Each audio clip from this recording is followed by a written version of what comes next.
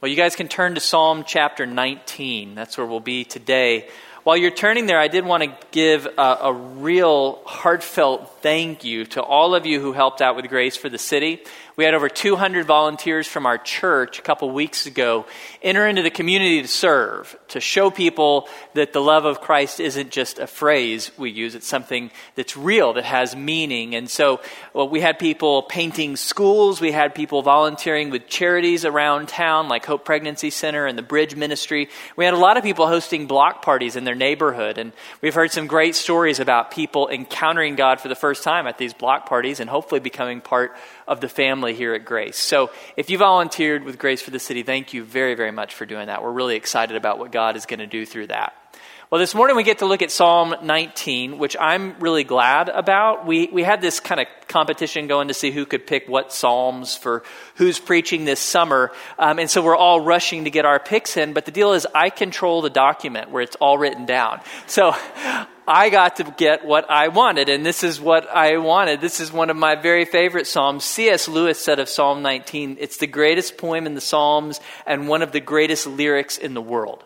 It's a powerful, powerful psalm. But to understand it, I need to tell you a little story. Back in elementary school, I made the serious mistake of watching Jaws when I was too young to see it, and it terrified me. It made me very afraid. I could not sleep that night in my room because when you turn the lights off, I would suddenly begin to imagine that I was floating in the ocean. And I know that's ridiculous. Like the lights were on 30 seconds ago. I saw my room around me, but who knows what magic could have happened in those 30 seconds since. And so I began to imagine that my mattress is floating in the ocean and there are sharks around me. And all of a sudden I start believing I'm feeling the mattress move and I'm starting to hear things and I'm freaked out and the lights are back on. And my parents were very gracious. They allowed me to sleep with the closet light on. And that was not enough light to keep me awake, but it was enough light that I could see I was still in my room. And what I learned on that day is that darkness drives our fears. Because darkness creates this fear of the unknown, this lack of comfort, because we don't know what's coming, we don't know what's around us. Whereas light dispels fear. Light gives us courage and peace. And that's exactly what we're going to look at this morning. We're going to think about light, about the ability of light to give us courage and peace and drive away our fears. That's actually why a lot of ancient cultures worshipped the sun and the moon. Because here were these objects that gave light, that drove away the darkness that they were afraid of. Well, those ancient cultures were right to celebrate the light, but they were wrong to worship the sun and the moon. Right to celebrate the light, wrong to worship it. What they should have done is worship the giver of light. And that's what Psalm 19 is all about. It is a hymn of worship of the God who gives us light.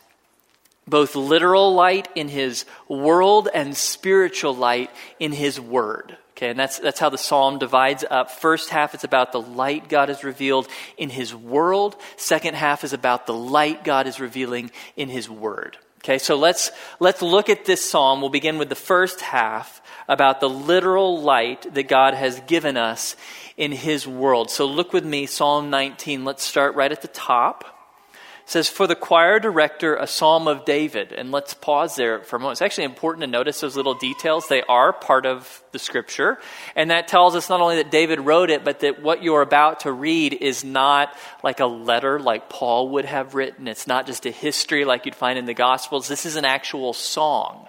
So what you were just doing a minute ago as John Mark led, that's what this would be the words on the PowerPoint screen if they had PowerPoint 3,000 years ago. Okay, so this is a song of worship. Verse 1, the heavens are telling of the glory of God, and their expanse is declaring the work of his hands. That word heavens is a kind of churchy word, but it's actually just sky. That's all that David is talking about. When he says heavens, he's saying, when you look up, I mean, not in here where you have a roof, but go outside, look up, that's the heavens. Daytime, you're seeing the sky and the sun and clouds. Nighttime, you're seeing the moon and stars. That reveals God's glory. Okay, so the sky, the daytime sky, the nighttime sky reveal God's glory, but that's another churchy word. So what is glory? Well, the definition of the word is that glory is the revelation of God's goodness and greatness to you. Glory is the revelation of God's goodness and greatness. God is good and great whether you know that or not. But his glory is how he shares with you his goodness and greatness so that you experience it, so that you come to know him as good and great. Glory is God sharing himself with you so that you get to know him. So here's a little analogy to make this a little easier to understand. Glory is to God as light is to the sun. Glory is to God as light is the sun. So think about the sun. Without light, you would have no way to experience the sun because it's far away, 93 million miles from you. You can't touch it. You can't walk on it. You could not have any experience of it except that the sun emits photons of light energy that travel 93 million miles and strike your skin and your eyes and show you its warmth, reveal to you its light. That light is how you experience the sun. So it is with the glory of God. God is transcendent. He is mighty. He is holy, holy, holy. You can't touch God. You can't walk over there and give God a hug. It doesn't work that way. You know God through his glory. That's his revelation of himself to you. Him sharing his goodness and greatness and love and joy and power and wisdom with you so that you can get to know him. So David's point is that God is revealing his goodness and greatness to you through creation and particularly through the sun and the moon. And that's a theme that's common in Scripture and that David will return to a little bit later. If you look down about the middle of verse 4, David says, in them he has placed a tent for the sun, which is as a bridegroom coming out of his chamber. It rejoices as a strong man to run his course. Its rising is from one end of the heavens and its circuit to the other end of them, and there is nothing hidden from its heat. It was common in ancient cultures to personify the sun like this, like describe the sun like a strong man running from one horizon to another. But in most ancient cultures, they worship the sun as a god. The Bible doesn't do that. Here, the sun is not a god. It is simply a part of creation that tells us about the one true God. It reveals to us his power. That's what the sun is designed to do. It's designed to show you that you have a powerful God. So I'm going to get a little sciencey on you this morning because I like doing that. The sun, in case you didn't know, it's 109 times the diameter of Earth, and it is putting out at all times energy equivalent to 1 trillion hydrogen bombs, all the time, constantly, since its inception. And the sun is just actually one of 100 billion suns in this one galaxy, of which this one galaxy is one of at least 2 trillion, if not more like 10 trillion galaxies in our universe, and God made them all. God made all of those massive balls of hydrogen. And when you think about the power of the sun, I mean, you can't even go outside and look at it. And you're 93 million miles away and you can't look at it. It's so powerful. You see that and it shows you have a powerful God and you are not nearly as powerful as him. The sun reveals the greatness of God who made countless of those and the smallness of us. So David wants us to understand from the sun that God is big, that he is great. And David says of the sun, there's nothing hidden from its heat. This is a lesson available to all mankind. Every person can learn about the power of God by beholding the sun. That's true even for those who are blind. They can still feel the radiant energy of the sun as those photons travel 93 million miles to cast heat upon them. All humans can behold God in creation. I hope that's something that you have had a chance to see in the course of your life. That if you observe creation carefully, it will teach you things about God. Paul talks about that in the book of Romans, chapter 1. He says, for since the creation of the world, his invisible attributes, his eternal power and divine nature have been clearly seen, being understood through what has been made, so that they're without excuse. Creation was actually designed by God to be a book. You open this book and you read about God. You learn about God's power. You learn about God's existence. You discover your God in the world he has made. So I've seen that happen in my own life. I'll share with you some of the times when God has spoken to me through his world and taught me about him. 5 most important lessons I feel like I've learned from creation about God. The first came from the night sky in the Maroon Bells area of Colorado. Went hiking And we camped in this valley. And during the day, the mountains, the Maroon Bells, are a couple 14ers, are beautiful. They're stunning. But it's nothing compared to the nighttime, because you're miles away from any source of artificial light. So you're actually seeing the sky as David would have seen it every night. You see just countless stars. And I remember looking up and just being awestruck by the number of stars and the thought that some of the stars I'm looking at are not actually stars, right? They're whole galaxies. 100 billion stars in every little point of light that I'm seeing. And I'm looking at them with my naked eye through the atmosphere. So I'm not seeing a tenth of the real stars that are there. You look at the night sky and it overwhelms you. We've lost count. I talked to a guy after I taught this years ago who's, I think with the Department of Astronomy or Science at A&M, and he said, if you're going to keep quoting the number of stars to us, you got to recognize that's going to change every day. Because every day we're finding more. We actually have no idea how many there are. We know it's in the hundreds or thousands of trillions out there. There's just so incredibly many. So you look at all of these stars in the night sky above the Maroon Bells, and then you reflect on a verse in Isaiah, chapter 40. Lift up your eyes on high and see who has created these stars. The one who leads forth their host by number, he calls them all by name because of the greatness of his might and the strength of his power. Not one of them is missing. All of those countless trillions of stars, God knows every single one of them by name and calls them forth, meaning God puts them where they're supposed to be. He sets their orbits. He sets every day for them. And I reflect on the fact that God knows all of these countless trillions of stars by name, and I can't remember the name of all the people who work at the church with me. I mean, that's like 60 people, and I forget people. God is so much wiser than me, so much greater than me. And it's the sky above the Maroon Bells that prove that to me. Second lesson came to me in college. I had an incredible privilege to go with a friend scuba diving off the coast of Cozumel. And as we went scuba diving off the coast of Cozumel, I learned that we have a God who loves diversity. Because you go scuba diving and you go down and you see all these different corals, and they're all different shapes. And they're all different colors, and I don't know what the purpose of that is. I don't think like green coral's better than pink coral. He just likes different corals. And then you look at the fish, and I mean, he could have created one tropical fish. He created tens of thousands of species of tropical fish, and within each species, every individual is unique. There's no two angelfish that are the same. And what I learned from that is that God doesn't love homogeneity in humans any more than he loves it in fish. He likes diversity. He likes variety, whether you're talking in the family of God, in the church, in the world. God loves diversity. Third lesson I learned from right here in Texas, watching sunsets at night. Texas sunsets. I've thought a lot about sunsets. They're kind of a thing for me. I'm amazed at them because I can't figure out any actual function to a sunset.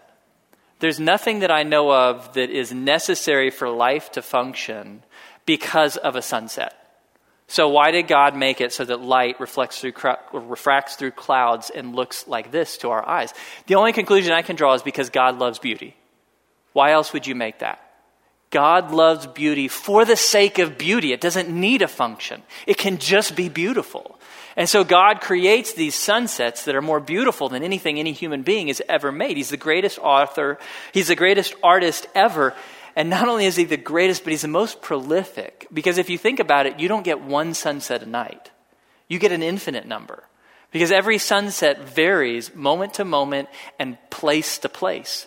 You drive 5 miles down the road, new sunset. Wait 5 minutes, new sunset. And recognize the sun is setting somewhere on earth at all times. So this is artwork that has been going on for all of creation.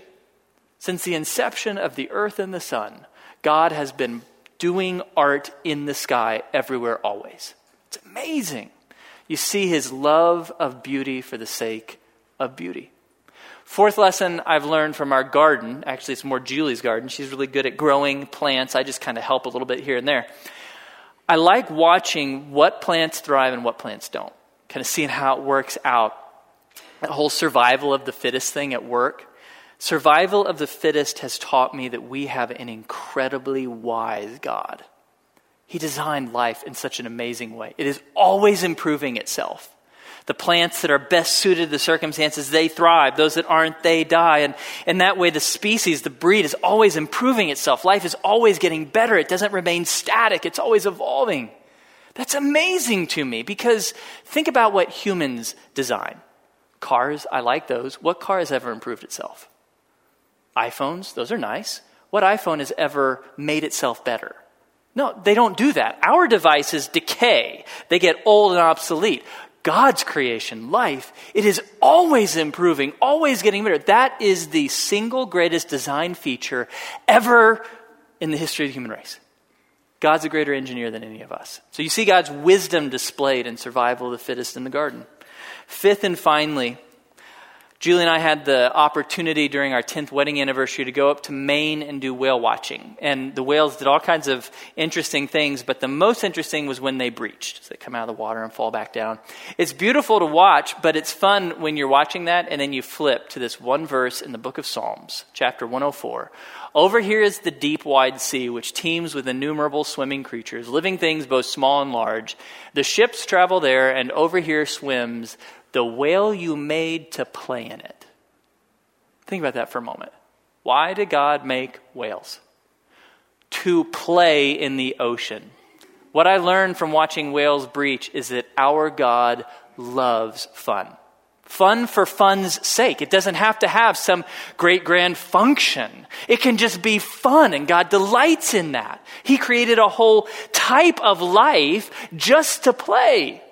So my son got me a Father's Day card earlier this week, and there were these blanks that you fill in on it, and there was this one blank, what I like doing best, or what I like best about my dad. And I was hoping it would be something like he loves me, or how he teaches me, or how he comforts me.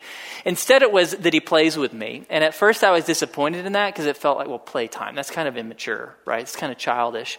And then I read this verse and I realized, now I think I'm the childish one here. I think Luke has it right. God loves play.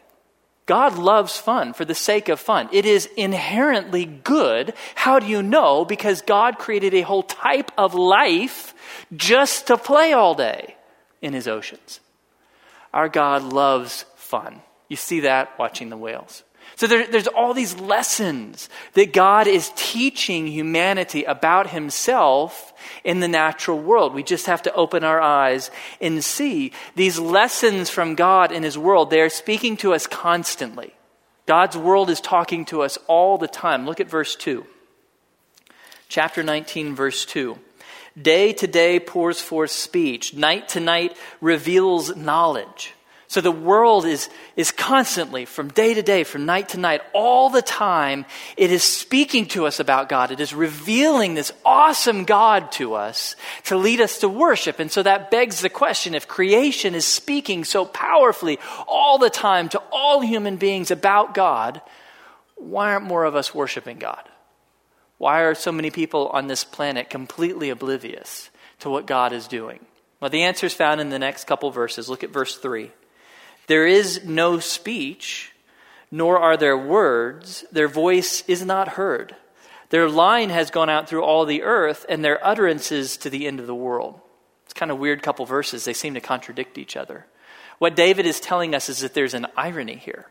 Creation is speaking all the time, but to hear it, you've got to have the right attitude. Verse 3, it's not using audible words. It's not like you can just be outside and learn about God just passively. No, you won't hear a thing if you're passive. But if you'll pay attention, if you'll really look, then you will see. When it says their line has gone out, line's a bad translation. It's their voice, their words, their utterances have gone from one end of the earth to the other. You just have to pay attention to hear it. Creation is speaking to us, but we have to pay attention to hear what it's saying. And sadly, most of the human race doesn't. Most of the human race is just too busy doing life to hear what creation is saying. And that was true in David's day. It's even more true in our day because we have all of these devices to distract us, all of these beautiful screens to look at instead of the world God has made. And what's ironic is that many of us have put pictures of God's creation on our creations. So we have an iPad with the ocean on it. We have a starry sky on a Samsung Galaxy. beautiful, but you do recognize that that's not the actual ocean, right? That's not an actual starry night sky. Those are artificial representations made by man. And those man-made artificial representations will never teach us about God like the real thing will. Those devices are man-made, so they're going to teach us more about us than about God. And so these devices, as beautiful and as wonderful as they have allowed the human race to replace supernatural wonder with artificial wonder. And that's what life looks like for now. We fill our lives with artificial wonder rather than seeing and beholding the real thing, God's supernatural wonder displayed in his world. Now the challenge for us is that these devices shout at us, whereas creation just whispers. Usually creation is really quiet. I mean, other than like a tornado or a thunderstorm, it doesn't yell at you. It just whispers. It waits for you to pay attention. Whereas your device, it screams at you. It's beeping, vibrating, always wants your attention, new updates all the time. And so it's so easy for us to get caught up with our creations and miss God's creation. So we miss the sunset because we're watching the game. We miss seeing the flowers because we're scrolling Facebook. We miss hearing the song of birds in the morning because we're listening to a song in our earphones. Now, there's nothing bad with any of these things. It's not bad to watch a game. It's not bad to go to Facebook. It's not bad to listen to music. But if that's all you do, if that's what's filled your life, then your life is shallow because you are living off of artificial wonder instead of exposing yourself to the supernatural wonder of God and his world. God wants to deepen your experience of life. He wants you to get to know him as he truly is. And so you got to pause on the devices for a bit. You got to turn the screens off, set them down. Go into the world and see God. See what it is saying to you about God. So it's summer, which makes it easy to apply this. Number of things that you can do. I'll just give you a few examples of things that you can do to observe God in his creation. I think one thing, it's just a big one to me, is pay attention to a sunset. Now, I know that's hard. It kind of comes in the evening. Maybe you're making dinner or there's a show to watch. Set it down for just a moment and go watch the sunset, and maybe do it for more than just like a split second. Maybe watch it for a couple minutes and see how it changes. Like it's always shifting. It's living artwork all the time. Just observe it for a little bit. Just a little bit. Students, go up to the top floor of the parking garage. You bet, best view of all. Watch the sunset. Second idea, for those of you with pickup trucks, take your kids, go into the country. You don't have to go very far. Maybe go towards Iola or someplace kind of more out in the country. Find a nice little pull-off and get everybody in the bed of the truck at about 8 or 9 o'clock in the evening. Watch the sunset and then watch the stars come out. And just sit there and challenge your kids to count the stars. Show them how big God is. Another example for you, a lot of you are going to go on vacation. I think that's good. Many of you will go to the mountains. Many others of you will go to the beach. Whichever you go to, I want you to set aside a little bit of time to behold the bigness of God. At the beach, that means just looking at the ocean. Just go look at the ocean a little bit and think about how big it is, and then reflect on the fact that the Bible says it's not even a drop in the palm of God's hand. And then go look at the mountains, if you're going to the mountains, big ones, hopefully, as big as you can see. Look at them and reflect on the fact that it says in the Bible that God towers over them, and if that God was to step down onto the earth, they would be crushed under his foot. They're nothing compared to God. They're a pebble to God. Think about how big he is and how small you are. Creation is designed to teach you that, and no 5-inch screen is ever going to teach you that. Okay, so get into creation this summer. Listen to what it's saying about God. So creation is revealing the light of God. God's world speaks to us about him. But David next moves to an even greater source of revelation. There's a lot of light that comes to us through this world. It says much to us about God, but there's even more light that comes from God's word. And that's where David turns next. So look with me, starting in verse 7. He says, "The law of the Lord is perfect, restoring the soul. The testimony of the Lord is sure, making wise the simple. The precepts of the Lord are right, rejoicing the heart. The commandment of the Lord is pure, enlightening the eyes. The fear of the Lord is clean, enduring forever. The judgments of the Lord are true, they are righteous altogether. They are more desirable than gold, yes, and much fine gold, sweeter also than honey and the drippings of the honeycomb. Moreover, by them your servant is warned. In keeping them, there is great reward." There's something interesting that happens starting in verse 7 that you might not catch in an English translation. David only mentions God by name once before verse 7. It's in verse 1. And when he mentions God by name in verse 1, he uses the Hebrew word El, which is just in Hebrew. It's a generic word for any deity. So creation reveals God's existence to us, but it doesn't tell us who this God is. We just know he's powerful, but what particular God? God of the Bible, or is it Allah, or is it Vishnu? We don't know just from creation. Because creation's revelation about God is generic. Just tells us that there is a great God. We need Scripture to tell us which God. And so starting in verse 7 until the end of the chapter, David begins to use a second word. When he refers to God, he calls him Yahweh. Yahweh is the personal name of God, the covenant name of God. It would be similar to if you said, hey, a man is preaching, versus if you said, Blake is preaching. A man could be any man. Blake, well, that's me. And so that's how these names work. So from verse 7 on, David is talking about Yahweh, the personal name of God, because he's telling us that this book, it sheds better light upon us than creation does, because this word, this light, helps us get to know God personally. And so the light that we get from the word is even better than the light we get from the world, because it reveals God to us in specific detail. It tells us that it's not just a God, it is this God, the Father of Jesus Christ, the God who led the Exodus, the God who's sending his Son back at the end. We get to know God in particular from his word. Now, when David talks about the word, he keeps using the phrase law, because that was all he had. The law is the first 5 books of your Old Testament. That was David's whole Bible. He lived 3,000 years ago. But David says even just those first 5 books, they tell you a lot. They're incredibly useful to you. And if you just look back over these verses, when he says that they restore the soul, that means they preserve your life. They help you to thrive in this life when you know this word. When it talks about making wise the simple, even the most naive person can become wise just by studying this book. When he says that they rejoice the heart, the idea is you spend time in this book, it will make you joyful. This is the secret source of joy in your life. When it says that the fear of the Lord is clean, it endures forever. That means it is always the right thing to obey God's word. That's how you fear God, by obeying what he has written. If you look down to verse 10, they are more desirable than gold, yes, and much fine gold. That's actually the big idea of 7 through 11.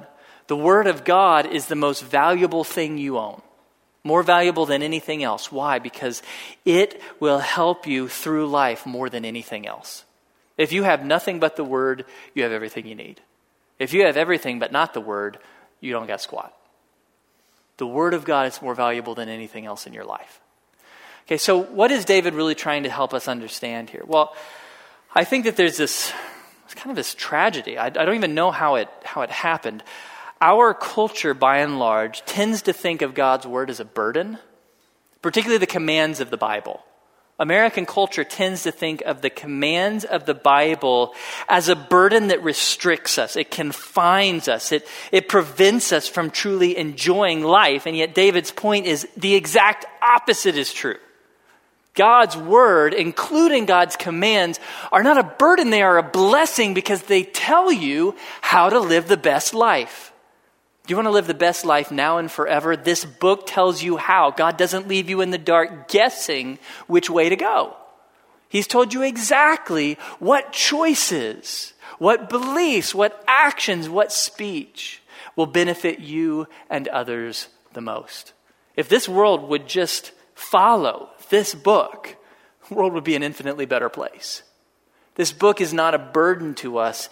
It is a blessing to us. I like to think of this book as kind of like an instruction manual. Like you get a new car and you get an owner's manual with it, and you open up the owner's manual and there's a whole lot of rules in it, like stuff that you got to do, including that one, change oil every 5,000 miles. Well, at first that feels like a burden because, it's going to cost money and it's going to take time and it's a pain. So is that a burden? No, that's actually a blessing that the engineers who designed your car wrote down to you, change oil every 5,000 miles, because what if you did not know that? You drove 50,000 miles without changing the oil. Well, you're buying a new car. You ruined it. It's over. Well, the Bible is your instruction manual on life. It tells you how to avoid having to go buy a new car. It helps you to know how to get the most out of life. This life and the next. The Bible isn't a burden, it's an incredible blessing. The rules of God are not designed to restrict you, they are designed to bless you so that you can thrive on this earth. David puts it this way, Psalm 119, your word is a lamp to my feet and a light to my path. God is the creator. It was within his right to create us and then leave us alone. Especially, we blew it in the garden. God, it totally would have been okay for God to just, hey, I'm done with you, walk away, and left us in the dark to try to figure out existence as best we could. But God is good. He is gracious. And so besides just giving us life, he gave us light. His word is the greatest light of all. It's like a lamp to lead you through life. So God does not want you stumbling through life in the dark, smacking your shins on the coffee tables of life. That's not what he wants. He wants you to see your way through this life so that you can thrive. And so this book is his really bright light. Read this book, follow this book, and you will make it through life well. That's the big idea. Okay, so God has revealed light to us in his world and in his word. And as we look at that light, as we spend time in his world and in his word, learning about him, here's the result. Into Psalm 19, look at verse 12. David said, who can discern his errors? Acquit me of hidden faults. Also keep back your servant from presumptuous sins. Let them not rule over me. Then I will be blameless and I shall be acquitted of great transgression. Let the words of my mouth and the meditation of my heart be acceptable in your sight, O Lord, my rock and my redeemer. When we spend time in God's revelation, it always leads to conviction. So whether you're spending time in Colorado looking at the night sky or you're reading the book of Isaiah, it's going to lead you, it should lead you to conviction because you should see how big and great and awesome God is and how little you are, how fallen you are, how weak and needy you are. That's what it did for David. So he spent time in God's world and God's word, and it led him to confess sin because he recognized, God, you're so great. You're so incredible. I'm nothing compared to you. Please forgive me for the times I've done wrong things. Forgive me for the sins I'm not even aware of. David admits we're so fallen. We're so sinful. We don't even know all our sin. So he confesses that to God. God, I'm so broken.